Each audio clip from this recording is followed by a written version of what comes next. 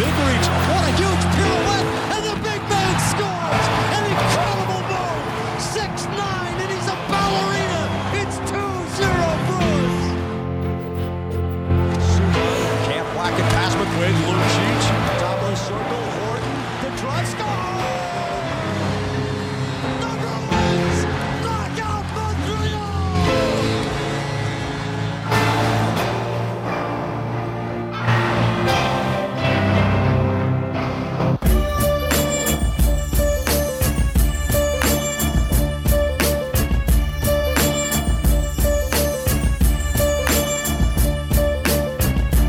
What's up, and welcome back to the Something's Bruin podcast, episode 34. The Carl Soderberg, the Shane Knighty, Sheriff Shane Knighty, the Bob Beers 98.5 GOAT, the 34th episode of Something's Bruin podcast, brought to you by the Black and Gold Productions LLC. You can follow them on Twitter at BNG Productions. As always, I'm Mike Sullivan. You can follow myself on Twitter at _Mike Sullivan, alongside my partner Nick. You can follow him on Twitter at Nick Melanson _. The Bruins had a little bit of a tough week, a weird week, but I feel like we're kind of at that part of the season. You know, guys are hurt, guys are taking nights off. You're not going to see a consistent, I don't want to say effort, but you're not going to see consistency like we did in the beginning of the season. They're tinkering with the defensive pairings right now. You're still, you got guys in Bertuzzi, Orlov, and Hathaway who are still getting acclimated to the team. They're going through changes right now, and it's a good thing, and they're going to struggle. Basically, we're gonna cover the Oilers game and the two Detroit games over the weekend.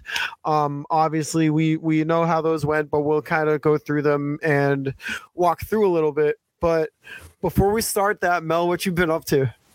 Nothing much. I've been enjoying my Pi Day. Happy Pi Day. Happy Pi Day. Are you celebrating? Did you get yourself a little slice of apple pie? I didn't, but actually, now that you mention it, after the recording, I might have to go get myself a nice slice of apple or blueberry. Blueberry pie is good. Strawberry rhubarb is very underrated pie. It's my favorite pie, but I myself a little bit of a diet, so I just spent my day looking at pie graphs. No eating pies for me. Nice. Gotta celebrate somehow.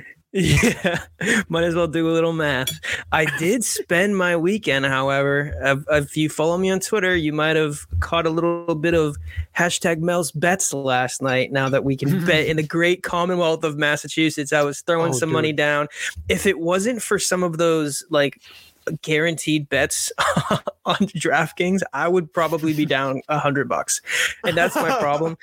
That's my problem, because I went to college in Connecticut where sports betting is legal. So I would use DraftKings down there, and I won. I'll never forget the Super Bowl last year. I had maybe $30 in my account. End of the first half, I was like, you know what? I'm going to put $1 on a bet that the first touchdown, the first play of the second half, will be a receiving touchdown to T. Higgins. Wouldn't you know, the first play of the second half somehow was like a 78-yard passing touchdown to T. Higgins. So I won $71, and that money's just been sitting in my account because, of course, you couldn't bet in Massachusetts. So now I'm blessed. Now I'm doing little bets here and there. But I do want to say I have a 12-game parlay going tonight. I only put $1 down. And I just picked 12-game parlay. No. I went down. No. I looked at all of the games in the NHL tonight. I just picked who I think is going to win, put $1 down, and if it all hits, it's like $600. Who did you pick? Wait, now I'm curious. Just go through your winners really quick, because now a 12-game parlay is crazy. It's absolutely crazy, and that's why $1 is like a plus 59,000 or something like that. Oh my god! You might as well even put down like $5 if that hits. That's crazy, dude. And I put down the favorite for pretty much every game. Except for a few of them. Hang on, I'm signing it right now. All right, tonight I have a 12-game parlay. I have the Lightning over the Devils. That was at plus 110. I have the Rangers over the Capitals. I have the Las Vegas Golden Knights over the dumpster fire that are the Philadelphia Flyers. I have the Hurricanes over the Jets, although the news today about Svechnikov, it's a little scary, but Winnipeg does suck, so that's okay. I have Pittsburgh over, well, I mean, not okay, forget it. I have Pittsburgh over Montreal. I have Detroit over Nashville because Detroit inspired me with their back-to-back play this weekend. I was gonna bet Detroit tonight. I have the Bruins over the Blackhawks. The Bruins are a minus 425, which is like a near guarantee lock that they're going to win. I have Edmonton over Ottawa. I have Calgary over Arizona. I have Dallas over Vancouver. The Islanders over the Kings, and then I thought I'd get a little spicy, and I took the Blue Jackets over the Sharks. I put $1 down. If it hits, I get $552.65. Hey, you know what? Those are actually, I like that bet. That's a good bet. To the moon. Once a week, I might just put down $1 on a ridiculous parlay, because I've seen it on Twitter before where like ESPN, Bleacher Report, all these accounts are like, look at this guy's parlay. And he'll like place a bet from like 40 years ago that like so-and-so will die this week. This kid who was like 8 years old at the time of the bet, who's now like LeBron James, will score 40 points tonight. The Oklahoma City Thunder, formerly known as the Seattle Supersonics, will win their game. And it's just like a bunch of stupid stuff. And it'll be like, bet $2 to win $485,000 or something like that. So I was like, you know what? Let's become millionaires overnight. Hey, well, speaking of gambling becoming legal in Massachusetts, basically our parent podcast, the Black and Gold Hockey Podcast, congratulations to them because they just signed FanDuel along with their podcast, and they are now a sponsorship for their show. So congrats to Mark, congrats to C. Forney. You guys are going to the moon, and it's awesome to see, and we're very proud to work with you guys in this company. But let's jump into some Bruins hockey talk. So Boston went into Edmonton, and if you can remember, the Bruins beat Edmonton just a couple of weeks ago. They held McDavid to only 2 goals in that game, but in this game, McDavid actually went scoreless, but Edmonton won. So Bruins opened up the scoring. It was Marchand and Pasta, a quick 2-0 lead. That was actually the game where Pasta hit the buzzer beater goal in the first period. It was like it went in with like 0.2 seconds left. Mm-hmm. Yeah, that one was nice. But then after that, Bouchard got a goal for Edmonton. McLeod got his 11th for Edmonton, and then Darnell Nurse closed it off late in the third period. But that game, I don't know. What did you expect from that game? Did you expect the Bruins to kind of go into Edmonton and dominate, or did you expect it to be close? Especially after seeing them last week. Yeah, I don't know. It was a bit of a mixed bag for me. It's always hard when you play a team like that, especially Edmonton, a team that you don't see often, when you play them that close together. I mean, we just saw Bruins played a kind of crappy Detroit team, and almost lost both of them if it wasn't for a dominating second period. But against Edmonton, I wasn't really sure because I know they just picked up a lot of guys at the trade deadline. They made a whole bunch of moves.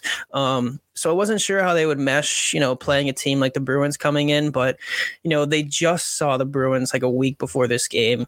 McDavid, who, of course, is the best player in the world, only had one shot this entire game. Not that he was invisible on the ice. I mean, he was still out there making plays. But, I think he had a stretch before this where he had 5 consecutive games with 2 goals. And then like over his next 4 games, he had like I remember seeing a statistic that in his last 11 games, McDavid had 12 goals and 27 points, I believe, heading into this game against the Bruins. So like this guy is on fire, but I don't know. I know they lost the game, but it has to give you a little bit of optimism looking at, the Bruins defensive unit was effectively able to shut down McDavid for what felt like the whole game. I mean, he only had one shot. He wasn't able to get into scoring opportunities. Orlov was bullying him behind the net too. Yes, he was. He was bullying McDavid. He was throwing his weight around, but this is I wouldn't call it a trap game because Edmonton is suddenly a really good team out in the West. They've just been missing some pieces, and I still don't have a lot of faith in their 2 goaltenders. I know What do you think Skinner's probably going to be the guy? Jack Campbell, man. Jack Campbell stinks. I think they've been running with Skinner for a while now because they just gave up on Campbell. I don't really think they have an option to at this point. And I feel like that's really the only thing holding the Oilers back is they don't have the best goaltending duo. Honestly, it's one of the worst 1-2 combos in the entire league, especially with how Jack Campbell's playing. Well, dude, you're 100% right, because when you look at Edmonton's offense, obviously they have two of the greatest offensive players in the game right now in Draisaitl and McDavid. And then defensively, I mean, now Darnell Nurse, good solid guy back there. They just picked up Ekholm too. Now they have Matthias Ekholm. Evan Bouchard is no joke. He's pretty good. So, I mean, they have at least 3 defensemen who can hold it down. And I'm sure I'm forgetting a guy or two, but maybe we can ask Oilers Analytics for his take on their defense. You're right, dude. Goaltending is all they need. Yeah, man. And a lot about the Oilers too. Like, I mean, their division sucks. Like, it's almost like a farmer's division out there. So, like, I remember I tweeted something about Ryan Nugent-Hopkins having a career year. I believe he already has 30 goals. He's averaging over a point per game for the first time of his career. And I tweeted something about it, and this guy was like, well, yeah, I mean, they're playing in a farmer's league. The division sucks. I was like, I mean, you're not wrong, like, honestly. So, to see them come out and, not steal a game, but I mean, I thought that they deserved that win against the Bruins the other night. Hard fought game, but it makes me happy as a Bruins fans to know that they won't have to run into the Oilers in the playoffs, because even though I feel like the Bruins are the better team, the Bruins have been horrible on special teams, especially the power play. Terrible. And talk about tale of two teams. The Oilers, I remember I said it a couple weeks ago that, how are the Oilers power play? How is it not historic? Well, it is. They were saying in the game when the Bruins play the Oilers, they had like a 31.2% power play percentage, and like the NHL record is only like 0.9% higher. Like, they're literally right there to having the greatest power play in the history of the NHL. And like, it's not surprising when you look at the players they have in their power play. So I think if I was out west, like if I was Colorado or a team like that, I will be worried about Edmonton, especially after these trade deadline pickups. But thankfully for the Bruins, I mean, if they make it to, they only see them if they make them to the cup. So yeah, Edmonton's power play right now is running at 31.6%, and that's good for first in the league. That's good for like second all time. That's crazy. And it's not surprising. And like, it's like you watch them out there, and it's not just that McDavid is a good player. And I feel like every episode I go on this huge McDavid tangent about how obsessed I am with this guy. But like, it's like you look at David Pastrnak, right? Well, and Pasta's second in the NHL in goals, right? Does he have 50 yet? How many? He's probably he's in his 40s. He's in the mid 40s, I think, like 43, 44, whatever. Pastrnak also leads the NHL in turnovers the last 2 years. I think Connor McDavid was like 10th, but David Pastrnak is like one of the best goal scorers I've ever seen in Bruins history, especially with like the style of play, the pace of the game today. It's different. And like Connor McDavid, man, he can do everything that like our favorite player can do and more. Like, he's so like light speed. Like, he's got the most assists in the league, most goals in the league, most points in the league. It's night and day. It's crazy. Dude, so like you said, Edmonton is fighting basically for that number one power play percentage like of all time. The record is the 1977-1978 Montreal Canadiens. Their power play percentage was 31.9%. So Edmonton is only 0.3% behind that. Oh my God. Ridiculous. Ridiculous. Okay, what do you think is more likely? Do you think it's more likely that the Bruins are going to get the points and wins record, or that Edmonton's going to get that power play record? I would say Edmonton getting the power play record. Dude. I'm looking at the records right now.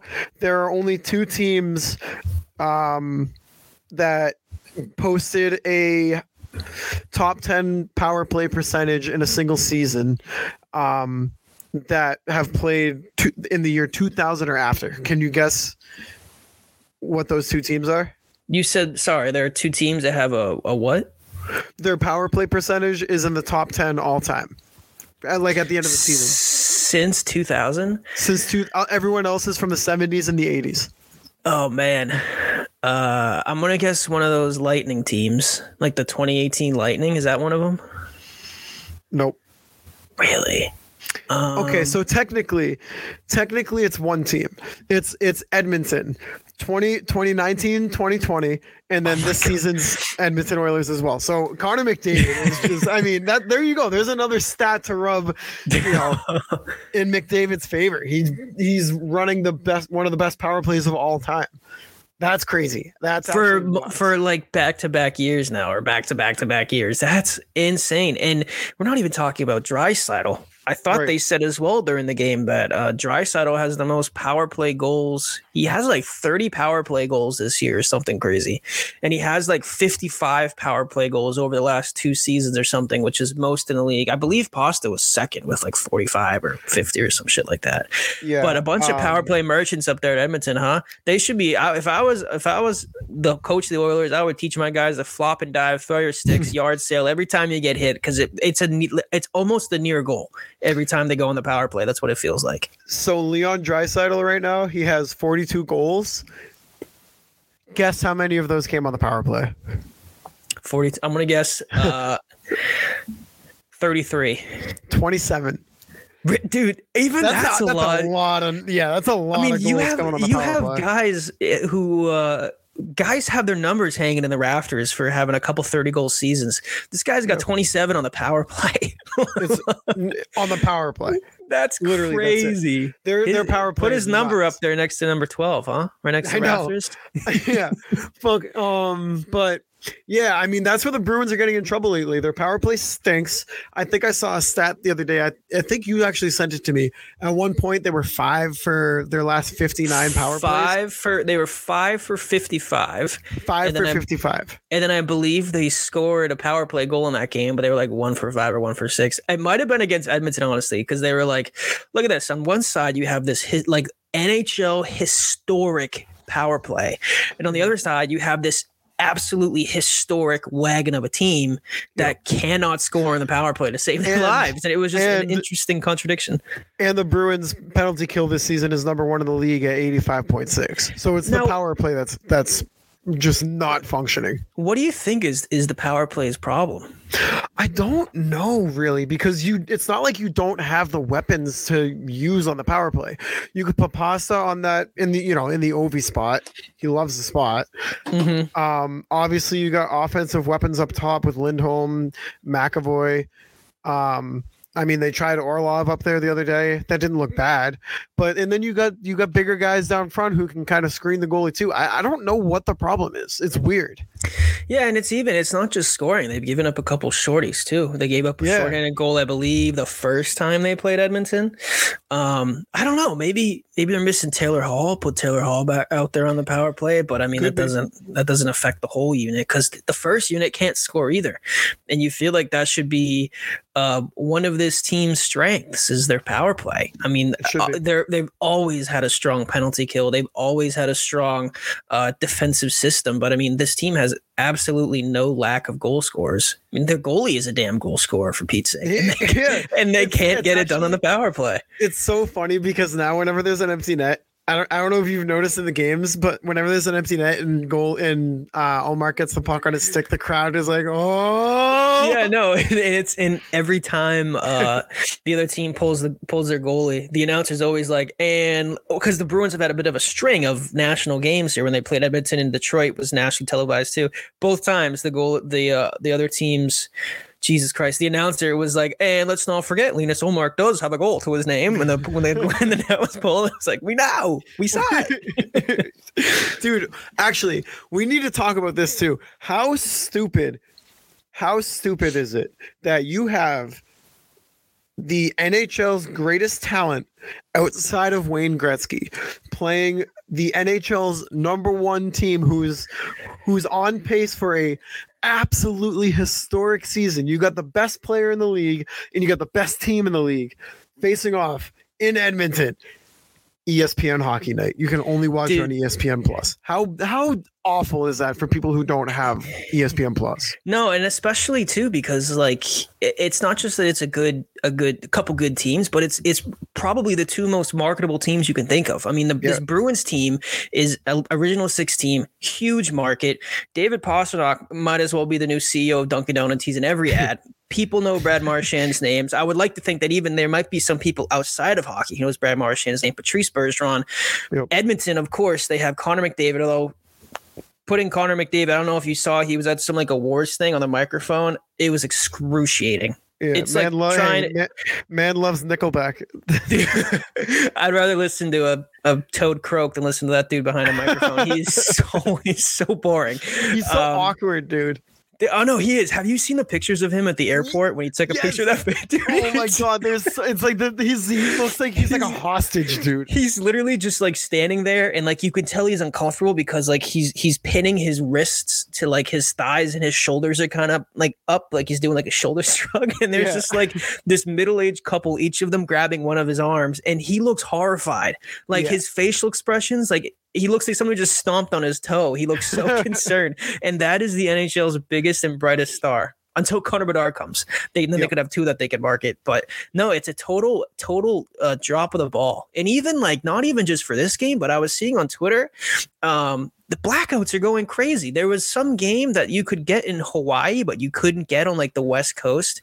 Dude, and I tried to watch the Rangers and the Sabres game the other day, and I couldn't watch it because it was blacked out. I'm like, this has to be wrong. I live in Massachusetts. Why is it blacked out? When I was in college, I went to college in Southern Connecticut. I could not watch Bruins and Rangers games. I'm lit because I'm out of market. I'm right in between them. And the Hartford Whalers aren't here anymore. So who else would I be watching? Whose market am I in? But I don't remember the exact team, but I think I saw it on Twitter. Hawaii is the most remote, civilized island population, whatever you want to call it, in the world. It's like over 2,500 miles away from the closest civilization or some shit. And they could get like the Seattle Kraken game. But if you were in Northern California, it was blacked out. And it makes like no sense. That's not how you grow the game. No, and I don't understand. Even in a business standpoint, I don't understand how blackouts are a good thing for anybody. I don't get it either. I guess it protects like the broadcast locally, but like really, you're really good. Like, I think that's what it is, because teams pay hand over fist to get the streaming rights, the coverage rights for these local games, and like. They're like, you better not be showing these games just outside of our jurisdiction because we paid a lot of money for it. And it's probably why they're able to charge so much money for these streaming rights, because I mean, let's face it, the NHL can use all the money that they can get because they are not getting nearly as much money as these other leagues are. But oh shit, I was gonna make another point too about streaming, but I forgot what it was. But it's I know what it was. The NHL, they just had another part of the problem too, not just blackouts, but they just signed this massive deal with ESPN. Oh my god. And like 90% of the company refuses to acknowledge them. And like I like Steve Levy. I hate when he calls games. I think he's a good dude. Too. I like John Buccigross. I like his college coverage. I don't like that much when he talks about the NHL.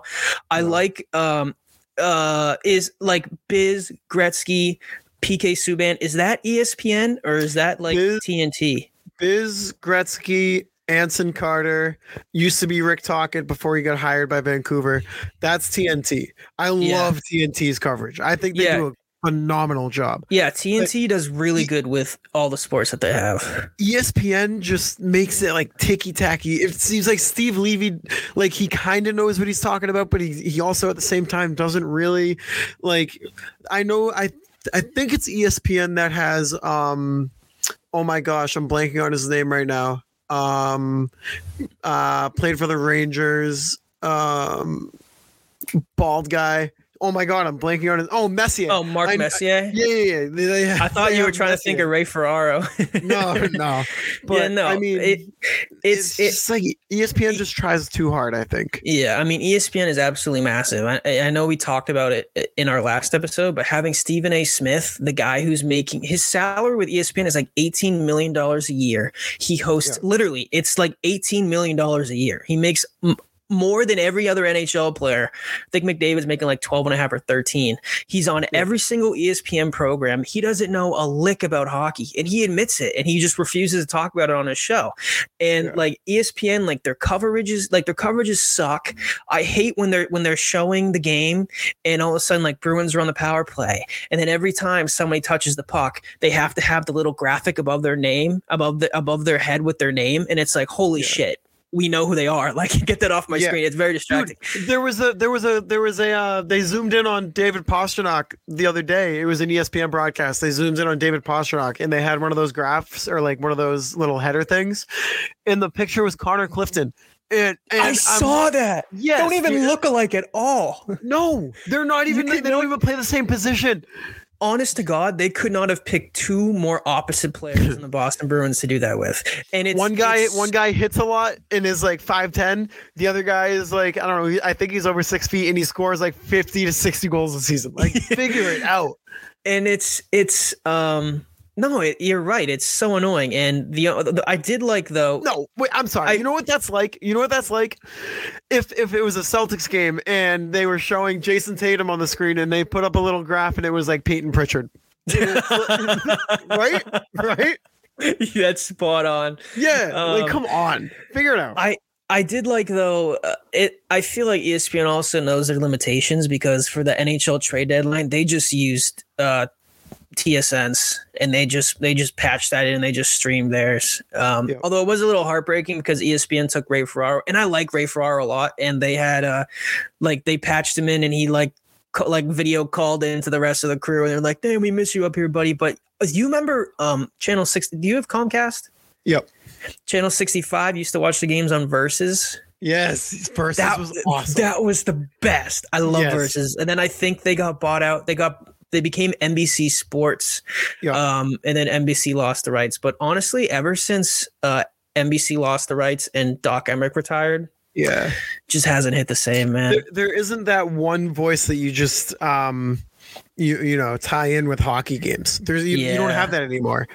Doc Emmerich was like synonymous with the NHL playoffs. No, he was perfect, dude. And even like, because like you think about other sports like the NFL, like Jim Nantz, Al Michaels, they have like 3 or 4, Joe Buck, like 3 or 4 of these big guys. MLB, I know Joe Buck calls games. Ernie Johnson, I don't know if he still calls games. He used to. They have their guys, but the NHL, man, it was like just Doc Emmerich. Every single year in the playoffs. Nobody else. This dude's calling Stanley Cup finals. Of course, they put his voice in the NHL video game, and it was like, how could he get much bigger than this? And then he retires. And I was happy for the guy, but I was like, damn. And I wonder if that affected some of the NHL marketing a bit too. Because other than like, I can't name you. I don't think I can name you other than Steve Levy, because we just heard him the other day. I don't think I can name you like a single national broadcast. Maybe like Brian hockey. Boucher. Oh yeah, but like maybe like he's like you don't like you don't. I know Eddie Olczyk used to be the color guy. I don't know if he still is. I like Eddie Olczyk. Yeah, he was good. But yeah, they don't really have bring back Pierre. They don't really have a one single voice. But so yeah, then the Bruins played a back-to-back Saturday Sunday, both matinee games, right against Detroit. A home series. Bruins took the first one 3-2. Ullmark started that game. He got the win. Started off a little shaky though. 2 goals in the first period from Detroit. It was quickly 2-0 Red Wings. Actually, within the first 5 minutes, it was 2-0 Red Wings. But then Bruins stormed back with a huge second period. They outshot Detroit 18-2 in the second. Lindholm had a goal. Bergeron actually scored on the power play. So there's that power play goal we were talking about. And Hathaway had that clutch goal with about 6 minutes to go in the third period. Nice little greasy goal from Garnet Hathaway. That was his first as a Bruin. It was really good to see. But yeah, Bruins outshot Detroit this game pretty heavily. Actually, not really. 38-31. But they killed him in the second period. Yeah, was huge. I was gonna say the Red Wings, I believe at the end of the first, I think shots were 15-11. Yep. So just doing math off the top of my head here, the rest of the way the Bruins outshot them 27 to like 16. 16. Yeah. That's pretty good for 2 periods. But I learned this game, man. also, too, on top of that, Red Wings had 24 block shots, the Bruins 10. I think I remember at one point the Bruins had like 54 shot attempts like at the end of the second period or beginning of the third to the Red Wings like 28 or something ridiculous like that. But I had no idea that Tyler Bertuzzi was like that good of a playmaker. You see some of these passes that he's making out there. I believe did he have an assist this game? He didn't this game, but he had an assist his first game here. I think he just had an assist last game or something. And like the passes he's making, like he had the assist on that goal right in front of the net. Coyle's goal. I mean, right behind the net. It was quick little like touch pass. He was making a couple passes like through traffic, under sticks. He had one. It might have been the second game against Detroit where he had the puck at the blue line, say like where like the left shot defenseman is, and he literally like passed it like under two sticks through traffic, and he hit somebody like right on the back door. And I was like, Tyler Bertuzzi, like this guy is like, he's a piece of shit. Like he's gonna get his nose dirty, drive you crazy. But he's got some finesse to his game with his passing ability. I know he had he had back-to-back 20 goal seasons. He had a 30 goal season, so he could put the puck in the net. But they're playing the Blackhawks tonight. Okay, so at this point, the game would have already happened, but I encourage you next game to keep an eye out for Tyler Bertuzzi and watch his passing ability, because he really surprised me he's got some eyes in the back of his head. Yeah, man, his hockey senses are, you can kind of tell he's not the fastest guy out there. He's not going to wow you with his puck skills, but his IQ, he you can see him setting up the play before he makes the play. He's mapping it all out in his head before he actually makes the play, and it fits in perfectly too, with especially when Hall comes back. Bertuzzi might get Hall going if Bertuzzi's able to find open spaces like he is right now and feed a goal scorer in Taylor Hall. I mean, those two could be deadly going down the stretch on that third line. Oh, yeah. I mean, Tyler Bertuzzi, you can tell just by looking at him, the guy's a hockey player. I mean, he can score the puck. He can pass the puck. He can piss you off. He's not the fastest guy. He's not the best skater. But I saw a game the other day. I think he just hopped on the ice. Bruins were making a change. And I think it was still against the Red Wings. Guy on the Red Wings had the puck. Two defensemen were back, and this dude, Bertuzzi, just hops out, slashes his stick, doesn't get a penalty, not a penalty slash, but you know what I mean. Just getting a little two-hand whack. Guy loses the puck. Puck goes to the defenseman. Bertuzzi chases him down in his own zone, and keep in mind, Bertuzzi's there's like two Bruins guys on the ice because they're doing a change, and Bertuzzi went right after the guy in the corner, tied him up against the wall, kicked the puck down like behind the boards, and the other guy came over and picked up the puck. But when he was doing all that, the Bruins had enough time to change, and they were right in the neutral zone trying to stop the Red Wings from breaking out. And it's just like, I love Bertuzzi, man. Like, he's 1-on-3 going in there causing havoc, man. I know, I don't believe he hasn't got his first goal yet, but he's making plays all over the ice, and right when they need him, because like you just said, Taylor Hall, don't know when we're getting him back. I know. I think they said he got a second opinion. He just went back on the ice. But I know Montgomery also said, like, basically, let's pump the brakes a little bit. He does have a significant injury. So like you just said, like, Bertuzzi's going to be huge right now moving forward. And I say huge in the sense of like the Bruins don't really need these wins at this point, right? Because they're going to be the number one seed, or at least unless something catastrophic happens. But for the flow of the team and to get his feet going and to get his confidence going, these games are going to be big for him. But man, if Taylor Hall is healthy come playoff time and you got Tyler Bertuzzi there, holy shit, look out more than you already were, because this Bruins team is, I mean, they're like 4 lines deep. Yeah, like their fourth line was humming the other night too. The game that Hathaway scored. They're like five fucking lines deep. Yeah, the first game against Detroit, I think I tweeted that the fourth line deserves this win, because they were all over there. They were going out there against like Detroit's second line, which I mean doesn't mean much. The Red Wings kind of suck now, but like that was the game. Hathaway got the game winner. Deserved that. They were grinding. Like every time the Bruins needed momentum, they would just send that line out there and they would get something going. And that's, I mean, that's 4 lines deep. You have a team like that, like this, going in the playoffs, and you can comfortably put your fourth line out there. That's going to be huge. Yeah, I mean, like you said, dude, sometimes, especially lately, they've been the best line. And I think what you're seeing right now is just kind of an adjustment period with the team and all the new guys too, because it's not like you just added one guy into the lineup. You added Bertuzzi, you added Dmitry Orlov, you added Garnet Hathaway. Those are three guys who are in your lineup every night playing impactful minutes, and they're still adjusting to, the team. And I'm sure the team is still adjusting to, the way that they play.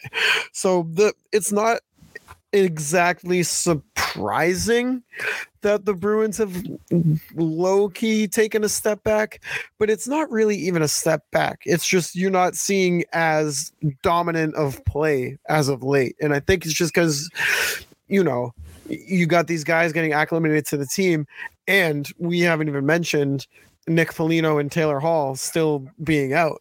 And you really notice Nick Foligno not being in that lineup. It's a whole different energy. It's a whole different energy. Especially the end of the games there when I miss him doing his little 360 thing and hugging Bergie and everybody. But there were people, I've unrational fans, maybe sounding the alarms because, they dropped that game to Edmonton and then they dropped that game to Detroit. Well, at least you're not going to see Edmonton for the rest of the year, right? Do they have another game this year against Detroit? I would assume that they're done as well. But I think that was the last one. Those are also games that they played Detroit back to back. Right. They already looked pretty flat going into that first period against Detroit. They were able to flip the switch and take that game over and win. And that's just what happens. And I know the argument against that is, well, Detroit had the same schedule. They're playing the Bruins back to back. Well, Detroit's playing for a playoff spot right now. They're going balls to the wall. I don't think they're going to get it. I know Stevie Y traded some pretty impactful players. I don't know what he's got, Bruin. Yeah. I'm sure he does. But the Bruins are at this point where they had a couple new guys in the lineup. They're right now, today in time, Pi Day, they're 11 points up on the second seed in the East or something like that. They're in Detroit playing a crappy Detroit team. Maybe they just didn't feel like getting up to it. But despite that, they were down 4-0 and stormed all the way back. And say what you want about the Edmonton game too. Again, they just played them the week before. And now you're playing, a couple of the most talented players in hockey, and losses happen. We knew they weren't going to go 82-0, but despite, they're 2-2 in their last four or something. Give me a goddamn break. They're on a 3-game losing streak going in the All-Star break. All-Star break ended, boom. They won 10 straight games. Yep. There should be nothing to worry about with this Bruins team. The only thing I'll be worried about is them staying healthy. And they've done a pretty good job of not even staying healthy because they've had injuries, but battling back and coming back from injuries. Now, the only thing that I'm questioning is what they're going to do with Bergeron and Krejci moving forward. Because their age, you're going to need their legs in the playoffs. So I wonder if, maybe they're going to reduce some of their minutes. I don't know if they're going to give them, not load management, but maybe give them a break every now and then, take a game off. See, but it almost is load management, though. And it's not like the NBA where load management is. I don't know a ton about the NBA but from what I hear from people on Twitter and just kind of sports talk shows and whatever, radio, it's becoming kind of a problem where they're instituting a rule now where you have to play at least a certain amount of games to win an award. So as long as the NHL doesn't go down that route, it's almost circumstantial. Like what you're seeing with the Bruins right now, they're on pace. They already clinched a playoff spot. They're probably, unless a disaster happens, going to win the division. Why are you going to risk older guys like Bergeron, like Krejci, a guy like Marchand, who admitted he's not 100% healthy after his hip surgery? Why are you going to risk them getting hurt down the line when you can rest them and not completely rest them, but sit them every now and then so that they can kind of catch a break and get their legs going, catch their wind again, and have them, almost at a full tank of gas for playoffs.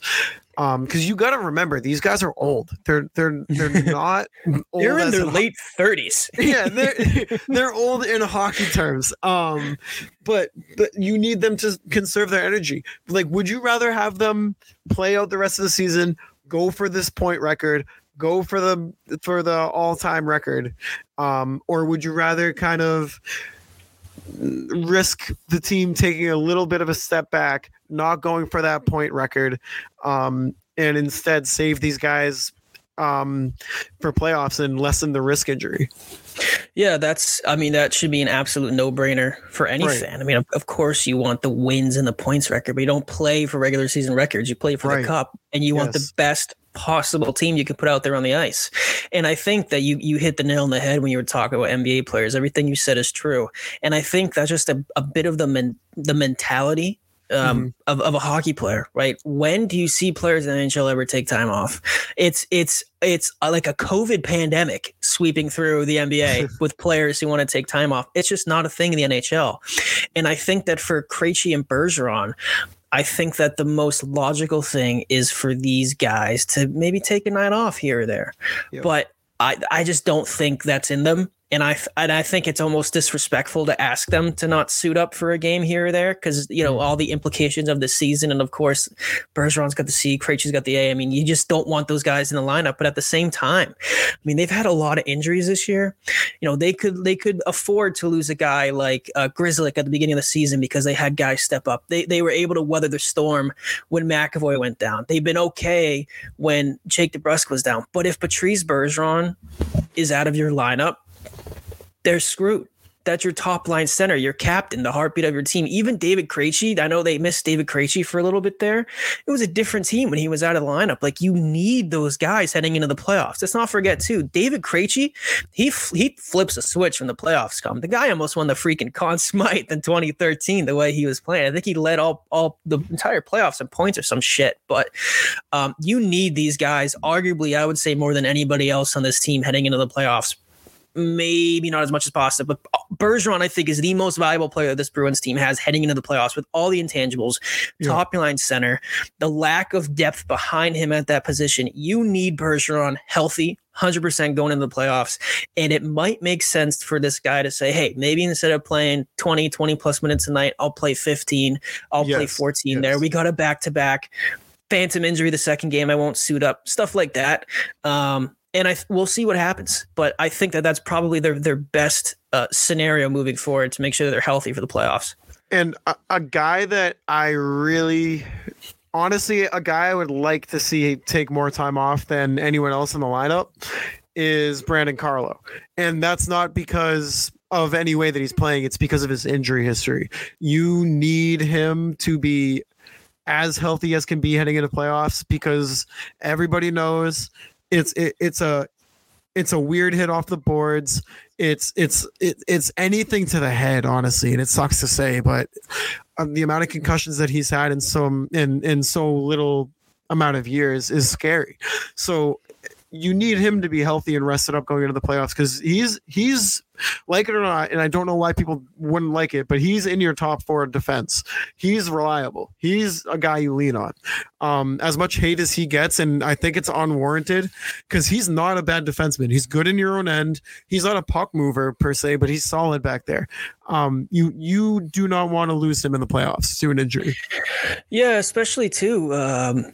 Because, like, I hate to say it, man, but Matt Grzelcyk has looked like shit. Like, the last couple games he's played, I thought that he has not looked very good. I know it's hard when you've been a top four guy your whole career. You make some changes. Suddenly it looks like you might be the odd guy out, or he's one of those rotation pieces where he's going in and out of the lineup. But, especially like looking at Brandon Carlo, the schedule moving ahead, I mean, they have a couple good teams that the Bruins are playing. They got Tampa coming up. They got Buffalo. They got Carolina.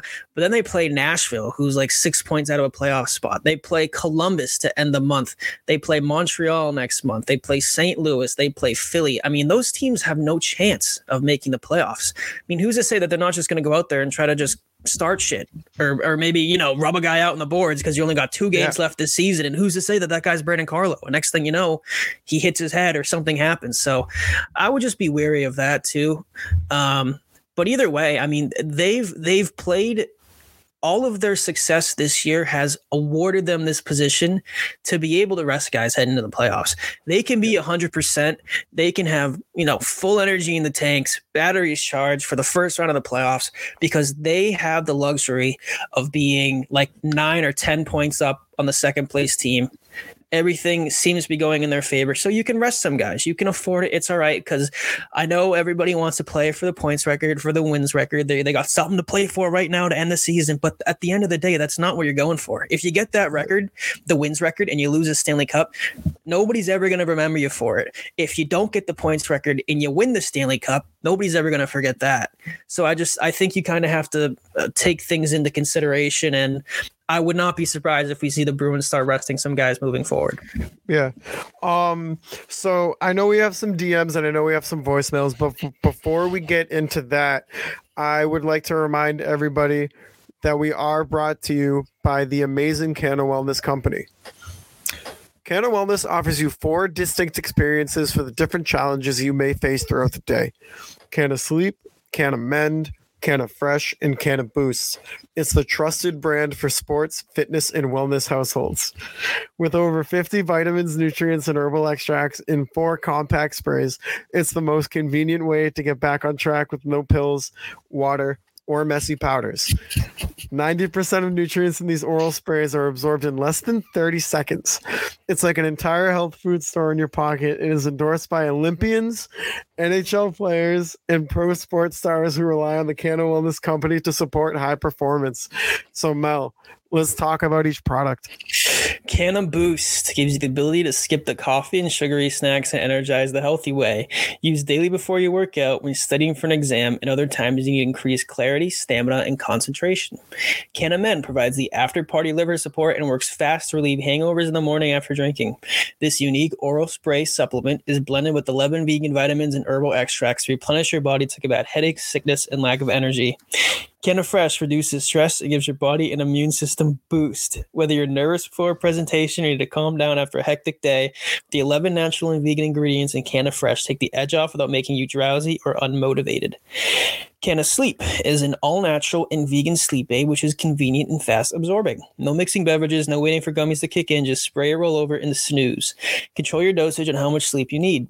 If you want to try these amazing Canna Wellness all-natural oral sprays, please go to cannawellness.com. That is CANI-wellness.com and use our promo code BNG25. That is BNG25 to get 25% off everything on the cannawellness.com website. We thank Canna Wellness for sponsoring this episode and our weekly Boston Bruins related podcast. Sully, back to you. Oh my god.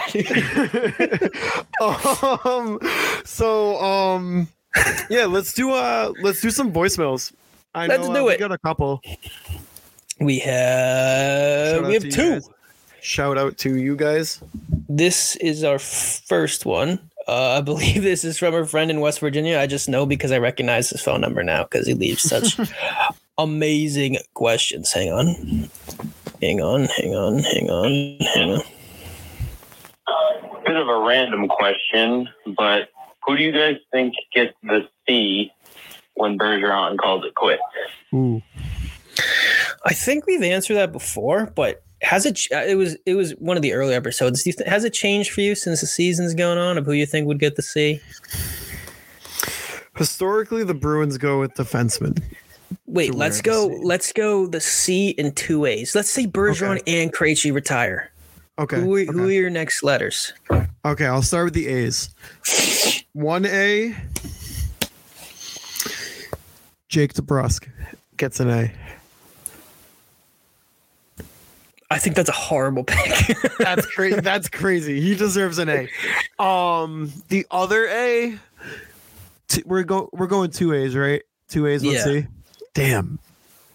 Brad Marchand gets the other A, and then McAvoy with the C. You don't think Jake DeBrusk is a good pick for the A? Let me tell you why. It's not that he. Okay. Let me tell you why. This man comes into the team. He's dogged by Bruce Cassidy. Dogged. Everybody's dogging him. He's not performing, whatever. But his mentality never changed. He's always been that guy who's given 110%. He's always grinding. He's always going,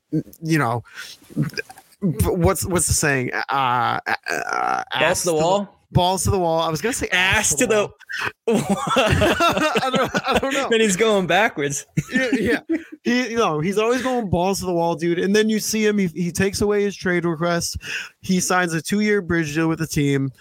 He wants to be a Bruin, and he backs that up with his play this year. And he's having a career season, and he's one of the main reasons why this team is driving the way that they are. And not to mention, too, he has overcome all that adversity, and he has not complained about anything one time. And he could have sounded off multiple times. And this team rallies around him too. You see clips in the locker room on Behind the B. You see him reading the lineup card when he's injured. You see him in the booth with Jack and Brick when he's injured. Like he's like the guy right now, and I think he deserves an A. Yeah, I mean, it's not so much that he doesn't deserve it. I just think that there are players more deserving. I mean, for instance, you said that his mentality hasn't changed and he hasn't complained when the dude literally requested a trade out of here. Although I will say since then, he's turned it around. He's been vocal in the locker room. But how can you not pick David Pastrnak? You just signed him to 8 years, $90 million. I just thought of that. Former Rocket. He's a 50 goal scorer seemingly every year.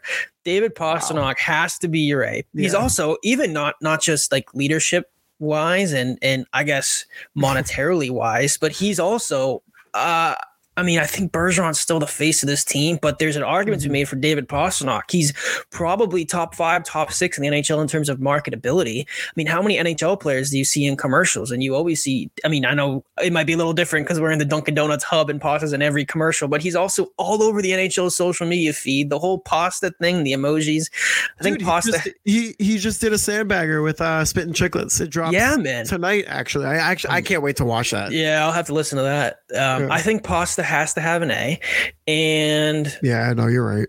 I think you're right that Brad Marchand is the other A, although a dark horse for me is Hampus Lindholm. Yes. Yeah. I mean, again, he's another guy who's locked up. Bruin's got him for like 6 more years. I mean, I don't know if you saw that thing that I tweeted the other day, but analytics say he's has the second best odds to win the Norris this year. I mean, he's been really good and he's vocal. He's a leader in the locker room, but I mean, Brad Marchand's been here forever. Yeah. He's getting pretty close to number retirement, legacy wise. And I think you're spot on with Charlie McAvoy getting the C. I think that he's tailor-made to get that C. Like you said, Bruins are synonymous with their defensemen wearing the C. They have a long history of having elite defensemen. Charlie McAvoy is the next guy up. It just makes too much sense for him to get the C. Yeah. Okay, I'm going to walk back a little bit. I'm going to say Marchand and Pasta get the A, but when Marchand retires, then it goes to DeBrusk. And Lindholm, too. I mean, there's a handful of guys that you could pick from, honestly. Yeah. Even Connor Clifton. I mean, you know, he's... Just give the entire team an A. Everyone's out there wearing an A on their chest. The Boston Browns. All right, here's another one. I think this is from Ethan Moriarty. Follow him on Twitter at eMoriartyWX. He just texted me and said just left the voicemail for the pod. I'm assuming that this is from him. Let's see what he had to say. Tough boys, it's Ethan here. Quick question for you guys. My question today is, would you sign any of the rentals if you could? Which rentals would you like to keep between, Orlov, Hathaway, Bertuzzi, any of those guys? If you had to pick one of them, which one would you keep on the Bruins for next season? Peace, boys. Now listen. If you could only keep one, right? Okay, let's say this. Let's say the contract is 3 years. Yep. You give him a 3-year contract. You only hand one of them a 3-year contract. I think I'm giving it to Orlov. Yeah, I would agree with that because you're probably, if you sign Orlov and you can extend him, you're probably moving on from Matt Grzelcyk. Yeah. You're signing Clifton to maybe like a 2-3 year, $2.5 million deal. Would that be fair? Would you say? Yeah, I'd say he can get that.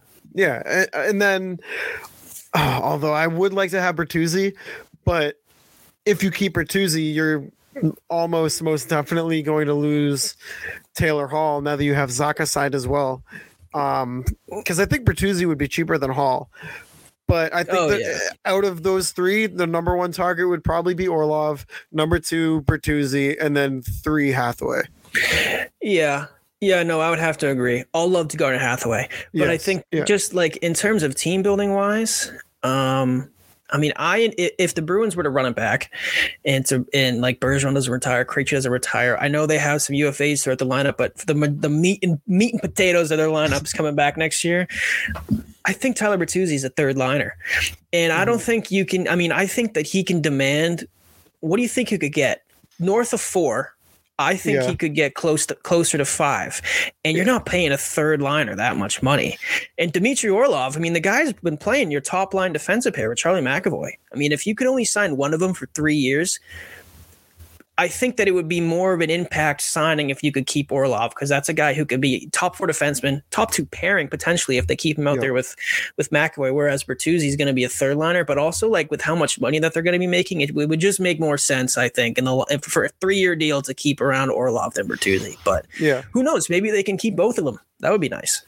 Again, all the love to Garnet Hathaway, but Bertuzzi and Orlov, I would love if they could re-sign both of them. Yeah, they're definitely the priority. Those were our only 2 voicemails this week. All right. So we did get a couple of DMs as well. The first one comes in from Natasha Gershon. You can follow her at NG3400. Great follow on Twitter. Great hockey content. She asks, question for the pod. What are our chances of breaking the President's Trophy curse? Oh, I say hi. It's about every 10 years that a President's Cup winning team wins the cup. And I believe the last team to do that was I don't want to get it wrong, but off the top of my head, I'm pretty sure it was the Chicago Blackhawks. Was Vancouver? Did Vancouver win the President's Cup the year that the Bruins beat them? Yes, that was 2011 that they won. Now, I know people like to think that this isn't just a normal Bruins if the Bruins were to win the President's Cup, this isn't just a normal Bruins President's Cup winning team. This is a historic team. Let's not forget what happened to that Lightning team a couple years ago that had like 62 wins that got swept in the first round by the Blue Jackets. Dude, let me tell you, I am every day I get a little more nervous about the New York Islanders. Matt Barzal is still hurt. They're kind of on a roll right now. Ilya Sorokin is no joke. He can steal a series against a juggernaut of a team like the Bruins. That's not a series that I want to see. Yeah, but I mean, which is true, but the Islanders have unequivocally more to worry about than the Bruins do if they were to face each other. Dude, but so did the Blue Jackets when they played Tampa. The Blue Jackets had Bobrovsky, kind of like Sorokin. To this day, I still don't understand how the hell that happened with Tampa. But I think that Shukri Wrights tweeted that if there was one team that he'd be worried about, it was the Islanders, and I responded. And I still think that Ottawa would scare me, even though they don't have the goalie. They're 1-1-1 against the Bruins this year. They have probably the deepest left side defensively in the entire NHL. They have some guys who know how to win. And it just felt like all year they were just trying to make it click. Like they had like the old rusty letter and they keep trying to light it and there's sparks coming. And then suddenly they were like, boom, 12-3-1 over their, what's that? 30, 40, 16 games, over 16 games stretch. They were on fire. So if it, like, that's a team, I think that the Bruins would be able to beat them, but that's a team that, if they got hot at the right, like if they're hot right now, I don't know how they've been over the last half week or so, but at the time they were hot. That could be a team that I would be worried about a trap series against in the first round. But you're definitely right, man. Sorokin is out of this world right now. Yeah. The analytics for him too are crazy. He's like an analytics darling because the Islanders defense like sucks, and defensively as a team they suck. And he's just been saving everything left and right, it seems like. Yeah. So thank you for the question, Natasha. Our next DM here comes from our friend back to back Blue Season. You can follow him on Twitter at Incredible Mr. E7. He says Ethan 2.0 here. So we got both Ethans on this episode. Let's go. Yeah. Ethan 2.0 here. Good series split with the Wings. That loss, I think, was needed. Sometimes a good punch in the mouth game helps us wake up. The question is, down the stretch with resting, who do we see come up and who gets the black ace role come playoffs? McLaughlin, Lauko, Wolf, Beecher? I have my answer. I wanted to see what your answer was because you teased it a little bit on Twitter. So I'll answer the first part of the question. With guys resting, who do we see coming up? You could see McLaughlin, even though his year in Providence wasn't amazing. Maybe Vinny Lettieri if he's healthy. Jacob Lauko for sure. There's a name that you're not saying. Who am I missing? There's like a 19-year-old Swede. Oh, Fabian Lysell. That's who I was thinking. I would love. Oh man, I would like to see him. I don't think he's going to make any impact whatsoever this year, especially this year. But I would like to see him get his feet wet. Throw him out there for a game or two and see what he can do. Yeah, I mean, he looked fine in the preseason. The only thing that you could say is that he needed to bulk up, which is 100% true. Also, not for nothing too, but I bet you he gets a little excited walking into the locker room and seeing Lena Solmark and Hampus Lindholm in there. Couple of impactful Swedes. I think that would be cool too. Maybe that'll light a little fire under his butt to try and make the big club next year. Whenever it is. And think about the confidence boost that he probably got too when everybody on Twitter was yelling, trade him for Chychrun, trade him for Horvat. And Sweeney was like, nah, we're going to keep him. We like this guy. Like that's a big confidence booster for him. Yeah. And I mean, he was playing incredible in the AHL this year. He went over to play in the World Juniors for Sweden, and he was held pointless or whatever, came back and had like 3 points in his first game or whatever the hell he was doing over here. But I want to see what he can do in the big club for a couple games. Why not? I mean, the Bruins have nothing to lose. You know what they could do? Literally nothing. They could just say, screw it. And, I was going to say, they could say, screw it and call up Beecher, call up Lysell, call up Lauko, have them roll some fourth line minutes against the Canadians. They play them at the end of the year. Screw it. See what they can do. Get their feet wet. Not a bad idea, dude. And plus they're familiar with each other. They'd be a little more comfortable. I actually wouldn't mind seeing that. But for my Black Ace pick, well, hang on. We're gonna pause the pod really quick. I'm gonna give our friend Don Sweeney a call. Hang on. But to the Black Ace role in the playoffs, I think that's Jacob Lauko's spot for sure. He's come up. He's been that bus boy basically. He comes up, plays a game, goes back down to Providence. But when he comes up here, he looks good. Like he I wouldn't even be mad if he was in this lineup all season, to be honest with you, playing that fourth line role. He's looked good all year. I think Lauko's for sure the Black Ace. You on the same thought process? Yeah. I mean, I think you're right. I think Lauko is the best, not just the best option, but I think he deserves it. Yeah, I do too. He had the nice goal the other night with a big celebration too, which was cool to see. Yep. But I think that Lauko is the Black Ace guy, but still, I mean, I didn't have that plan before it came out of my mouth, but I would love to see Beecher, Lauko, and Lysell playing a fourth line at the end of the year. I think that would be so much fun. It would be cool. Lauko actually he's a funny follow on Twitter too. I don't know if you saw when they called him up for that one game and sent him right back down. He posted the gif of Homer Simpson's father walking into the bar, putting his hat up on the hood thing, doing a little circle, grabbing his hat and walking back out. Like, it's so funny. I know he's had some Twitter exchanges and tweets as well about some of our own. But he's an interesting follow. He seems like a funny guy. He's Czech too, right? Yeah, he's also Czech. So boom. Just another guy to add to the mix. Team Czech over here. The Czechs mix. I wanted to ask you.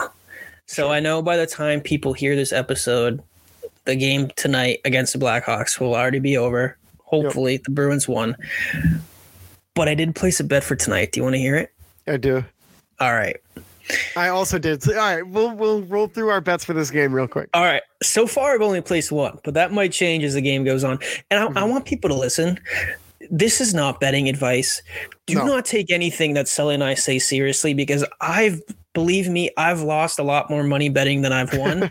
But when I place bets, I'm not throwing $50 there, $25 there. I think the most I've ever placed on a single bet is like $10. Mm-hmm. Like mine are always like $2 here to win 8, $3 there to win 12. Those are my kind of bets. I don't go crazy. Although, before I tell you what my bet is for tonight, I kind of want to toot my horn a little bit here. Sure. I was watching, I don't know. I had a couple bad bets last night. I placed some bets in the Celtics game. They freaking lost, the worst team in the league. So I was like, let me throw some money on an NHL game.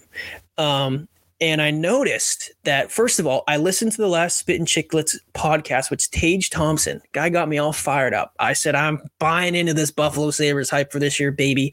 I looked, they were losing to Toronto 2-1. So I went, I'm going to go throw $5 on Buffalo coming back to win this game. And then I texted you and I said, take the Sabres money line. They're down 2-1 right now. And then you didn't answer me. And then like 45 minutes went by. I checked my phone and it was suddenly 4-2 Buffalo. I texted you back and I was like, I hope you listened to me. And you were like, I did. We threw down the same bet. So honestly, that has like literally never happened to me before in my betting career, which is why I had to kind of toot my horn a little bit there. Dude, I had the Sabres money line and I also had a Dylan Cousins anytime goal scorer. Both of them hit. I won like almost $100, dude. It was nice. We might have to do like a little at the end of every episode. We could have a little blurb here about how our bets went from the last week or something. Yeah, just so people can listen to the misfortune that I go through. Well, what was your bet for tonight's game? Okay, for tonight, Bruins and Blackhawks. I got the Bruins money. I did a parlay, so all three of these need to happen for my bet to hit. Bruins money line. So I'm saying that the Bruins will win the game. Brad Marchand, anytime goal scorer. And then I said that there will be at least one goal scored in the first period. Nice. Okay, for sure, dude. Against this team, absolutely. It's plus 155. I put down $5. If I win, I make just under 13. Attaboy. That's a couple iced coffees and a donut. So my bets for tonight, I have David Krejci, at least one assist. That's plus 115. I wagered 20, can win 43. Anytime goal scorer, Trent Frederick. He's been on a little bit of he's due for a goal. So and it's a Blackhawks game, dude. He's gonna be playing a lot. I got him penciled in for a goal. He's at plus 340. Wagered 10 to win 44. I actually did that one twice. Whoops. All right, so that one's doubled. And then I also have the Bruins money line as well. So, all right, Trent Frederick's really got to get a goal. There we go. Selling money lines. Yeah, the selling money lines. But so that was it for the DMs and voicemails. But we are introducing a new segment into the show. We're going to pick 3 highlights in the NHL in between recordings. So in the week between recordings, we're going to pick 3 highlights around the league. This week's highlights are the Mitch Marner spinorama goal in front. Nasty. If you haven't seen it, go check it out on our podcast account channel. Linus Ullmark's glove save against Detroit. Absolute highway robbery. Disgusting glove. And then the third highlight of the week was, I forget exactly his name, but it was his first career NHL goal for Vegas, and he actually scored it off of his face. So again, if you want to see these highlights of the week, it's all 3 of them. They're all on our podcast account. They're called the hashtag Spank Bank of the Week, and it's going to be an award that we give out every episode. So we have some audio of the highlights, and we're gonna drop them in right here, and we will award the Spank Bank of the Week winner right afterwards. So enjoy. Rudy alongside, stolen, Marner in front, goal!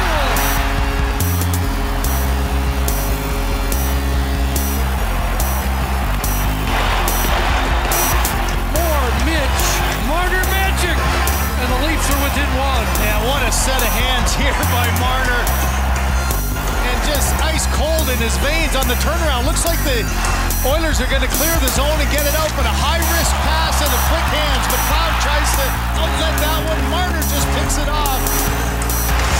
But the key here is the little turnaround. How about that quick hands? It's Skinner. Not expecting this one to come back at him. Marner takes him one way, knocks it, a quick little spin around. Skinner goes out for the poke check, and then off the post, off the other, and back in. There's the life that you're looking for. Now Mata, 28-year-old defenseman. Centering pass, and what a stop! Ullmark! This Ullmark's best moment of the game. This is your save of the week on Alex Chason. Thank you very much, Linus Ullmark. Martinez wires it in around the dasher. Now Smith spins off the wall. Trying to fight his way to the net. Puck loose down low. Carlson put it on net. Loose puck, score! That one in off of Pavel Dorofield. He went in off his visor. It's his first in the NHL, and Vegas leads 4-3. And the winner of the very first annual Spank Bank of the Week award goes to Mitch Marner. How can you not give it to Mitch Marner? I know this is a Bruins podcast, dude, but that was a silky goal. Dude, that was one of the most disgusting goals I have ever seen in my life. Dude, it's not even like he got the pass in front of the net either. Like, he picked the pass off, and all of a sudden he was just alone in front of the goalie and did a little like half spin, toe drag back the other way, little dangle and into the net. I never ever want to pump the Leafs tires for anyone on the Leafs, but I mean, you got to give credit when credit's due. That goal was absolutely disgusting. That guy on the Golden Knights, though, that is so. Imagine, like, man, this guy, right? I'm sure he's wanted to be in the NHL since he was 4 or 5 years old, and I don't know how old he is now. It's his first career NHL game. I'm sure every single night since he was in kindergarten, he's dreamed about scoring his first ever NHL goal. All of the morning practices after school, can't go on vacation. I got a tournament, grinding his ass through the AHL. He gets to call up to the big club. He gets his first career NHL goal, and it's because the puck hits him in the forehead and it bounces in the back of the net. I do want to say, too, we did have another dark horse candidate, which didn't make the cut, but I don't know the guy's name. The clip from the AHL, that guy on the breakaway, or he made it a breakaway after he split a couple guys. Go to our Twitter account at Bruin something, no G. You can see the 4 clips there. I think they're all hashtag Spank Bank of the Week. And if you have, if we, Sully and I don't see every play. So if you're ever on Twitter and you see some crazy play, it doesn't have to be NHL, can be overseas, college, in your backyard, on a pond, little Triborough Titans, doesn't matter what it is. If there's a crazy hockey play that you think is deserving of a Spank Bank of the Week nominee, tag us in it. We'll tweet it out on the Something's Bruin Twitter account. We'll tag you in it as well. And I think Mitch Marner's goal, as much as I hate to say it, like you said, don't want to pump the Leafs tires, but I think he's deserving of this one. Dude, and it's tough too because I want to give it to Ullmark so bad because that glove save was so disgusting. But I mean, that goal from Marner it's untouchable. That's something you never see. But I'm going back to that guy who scored the goal off his head. So funny that I mean, they kind of zoomed in on him after he scored, and he almost looked disappointed. He was like, how is that my first career goal? And like, he'll always tell his family, he'll tell his kids someday when they ask him, you know, I don't know the guy's name, don't know if he's good or not, don't know how long he'll stick in the league, but he can always say he scored a goal. He could never score a goal again, but he'll always have that goal. And people always be like, man, like, tell me, like Grandpa, tell us a story about how you scored your first career NHL goal.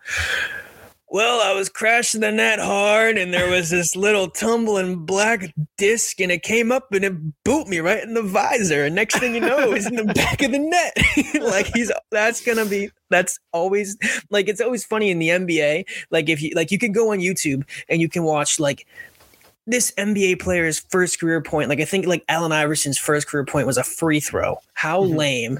This dude, like, God forbid he turns into some generational superstar, and you go and type in his name's first goal, and it's this little flip puck hitting him in the forehead and going in the back of the net. You're gonna have to like rewatch it and go, wait, there's no way. Yeah.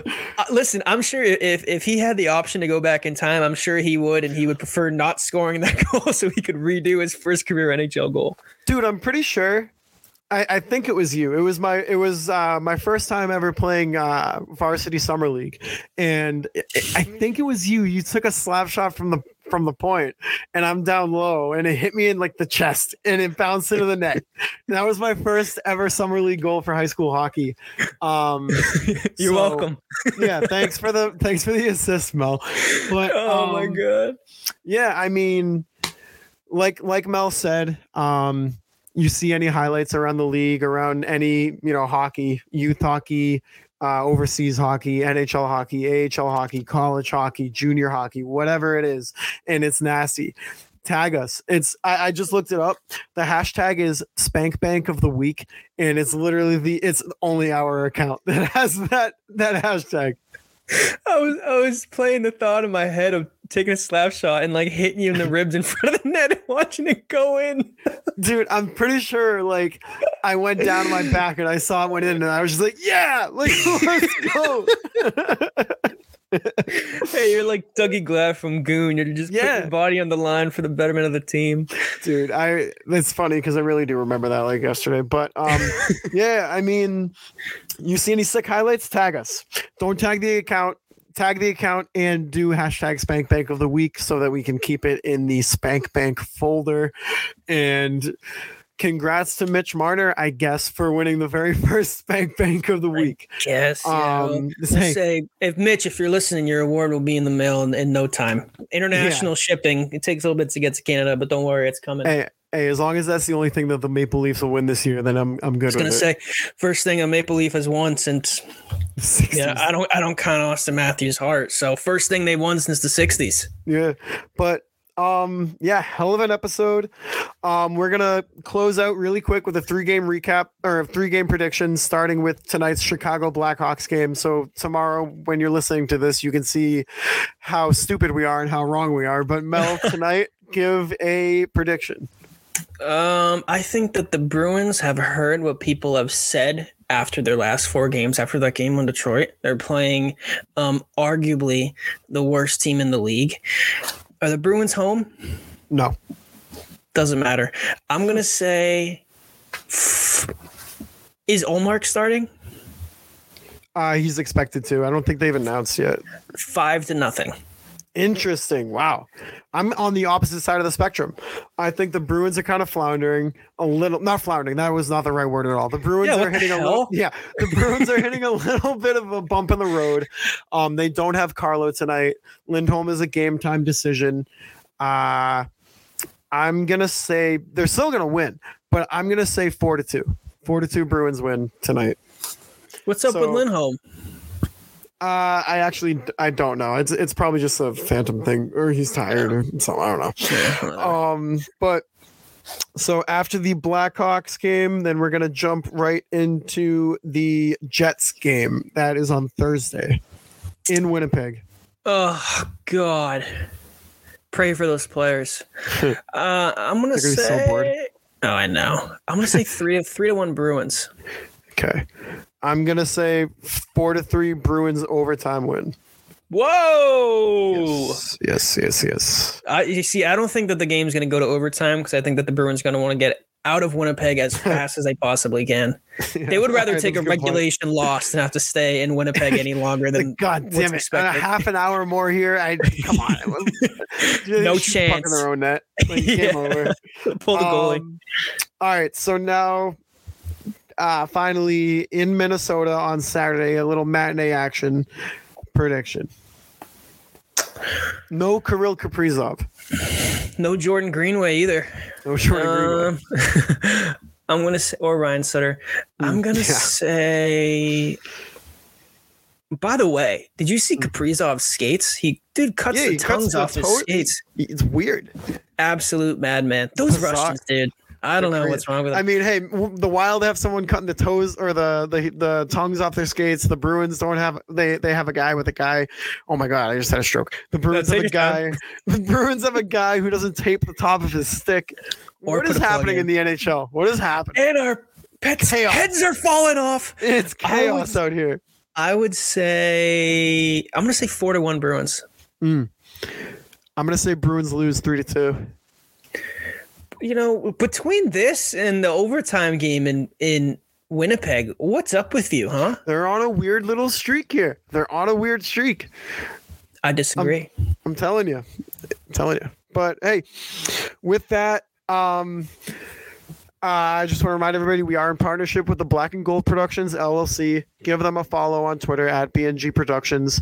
Give myself a follow on Twitter at _Mike Sullivan for constant Bruins content on the Bird, and give Nick a follow at Nick Melanson at Nick Melanson _ for content of basically everything and anything. Hell yeah. Whatever comes in my cranium, I put my thumbs to screen and I just hit send. Just tap away. Although I will say like 65% of what I say is Bruins and hockey related. True, it is. Yeah. And other sports too. You're big into the Celtics and Pats and Sox. Celtics, too. yeah.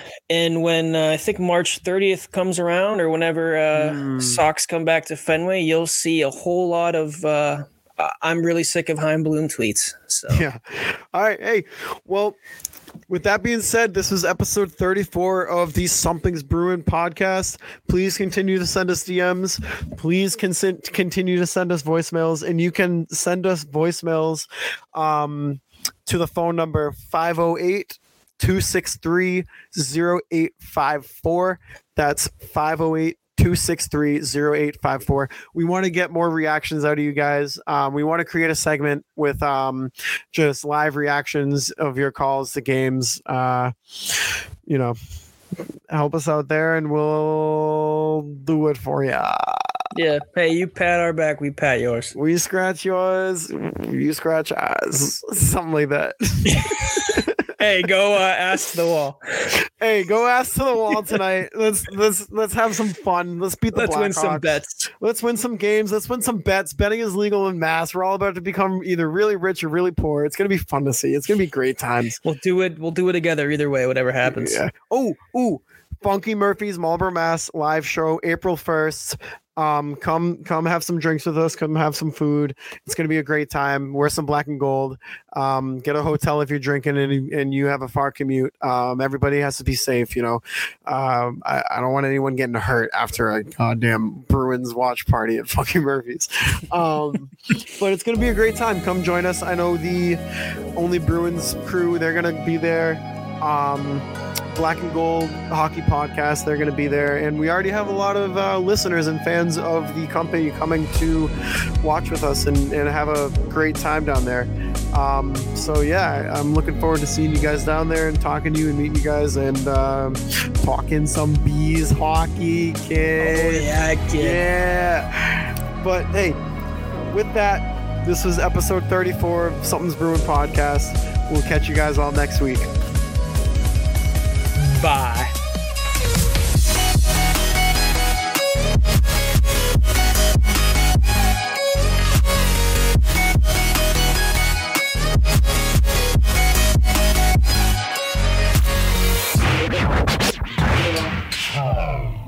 I give you Derek Zoolander Learning Center for kids who can't read good. Oh my God. What is this? A center for ants? How can you expect children to learn how to read when they can't even fit in the building?